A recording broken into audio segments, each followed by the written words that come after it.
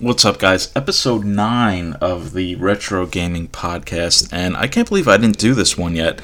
This is actually one of my most popular blog posts on digital-chris.com, my main blog website, and I also have the social media, but it caught fire on Facebook.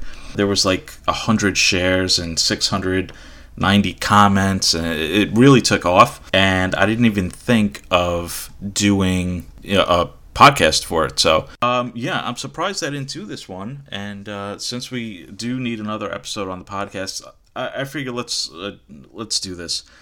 This is going to be a short one, but every time I go and visit my parents at my old hometown, there was a store. It was an arcade, basically, and it would be a storefront where you would have, birthday parties. You would just go to hang out. When you had birthday parties, they enabled the machines to not take quarters, which was pretty cool.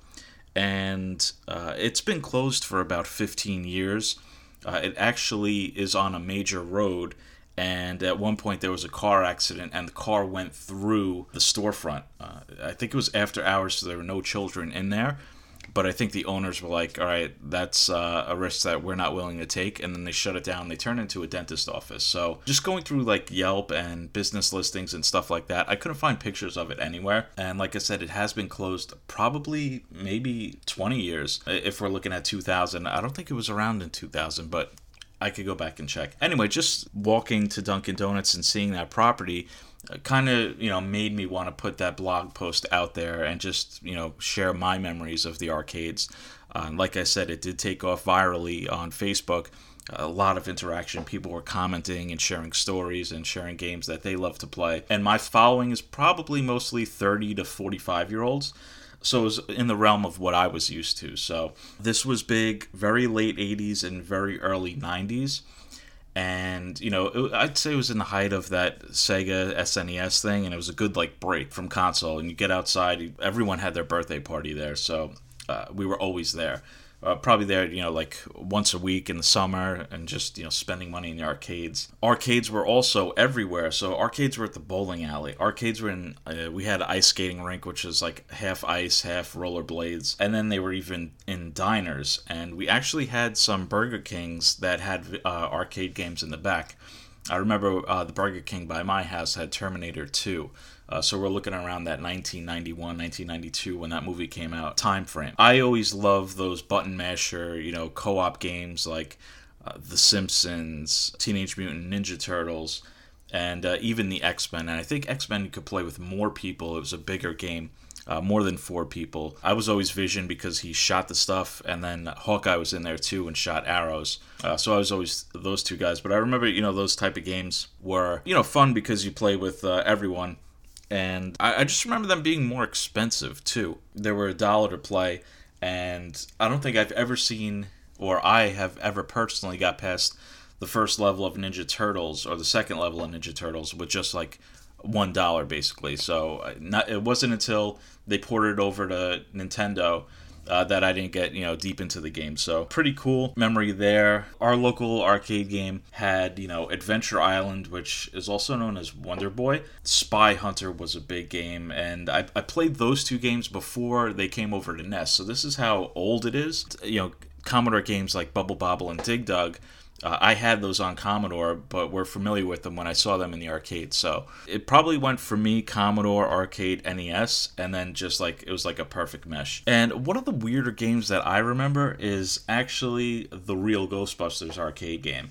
Now, the cabinet was wrapped in the imagery of the cartoon that was it was the craze at the time. Before before Ninja Turtles, there was Ghostbusters, the cartoon. So this was a 3-player game.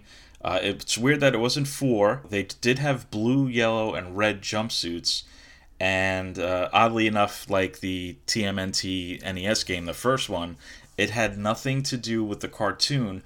And it really just felt like a random video game slapped with the license of Ghostbusters and the Ghostbusters music playing in the background. So you were shooting spikes, you were dodging spikes. There were ghosts that you've never seen in the show, worlds that you've never been to. It was ancient areas, which is really weird.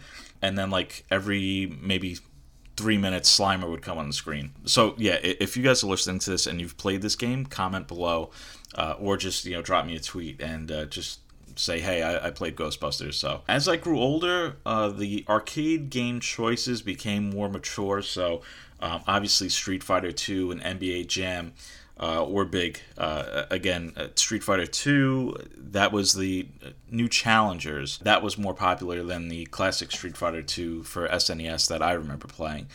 And then when Mortal Kombat came out, the pictures that you see of lines just building up behind the machines and people stacking the quarters like next in line, that all happened. You saw, and it's not nice to say, a couple of like nerdy kids were the ones that knew like the fatalities and knew how to do everything.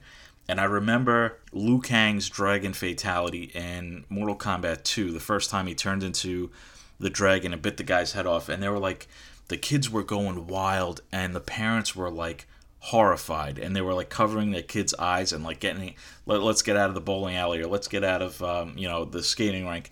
And it was like so controversial. That kind of spurred in this whole rating games and the blood code and all of that stuff for console, which kind of like paved the way. So Mortal Kombat was like that first mature game.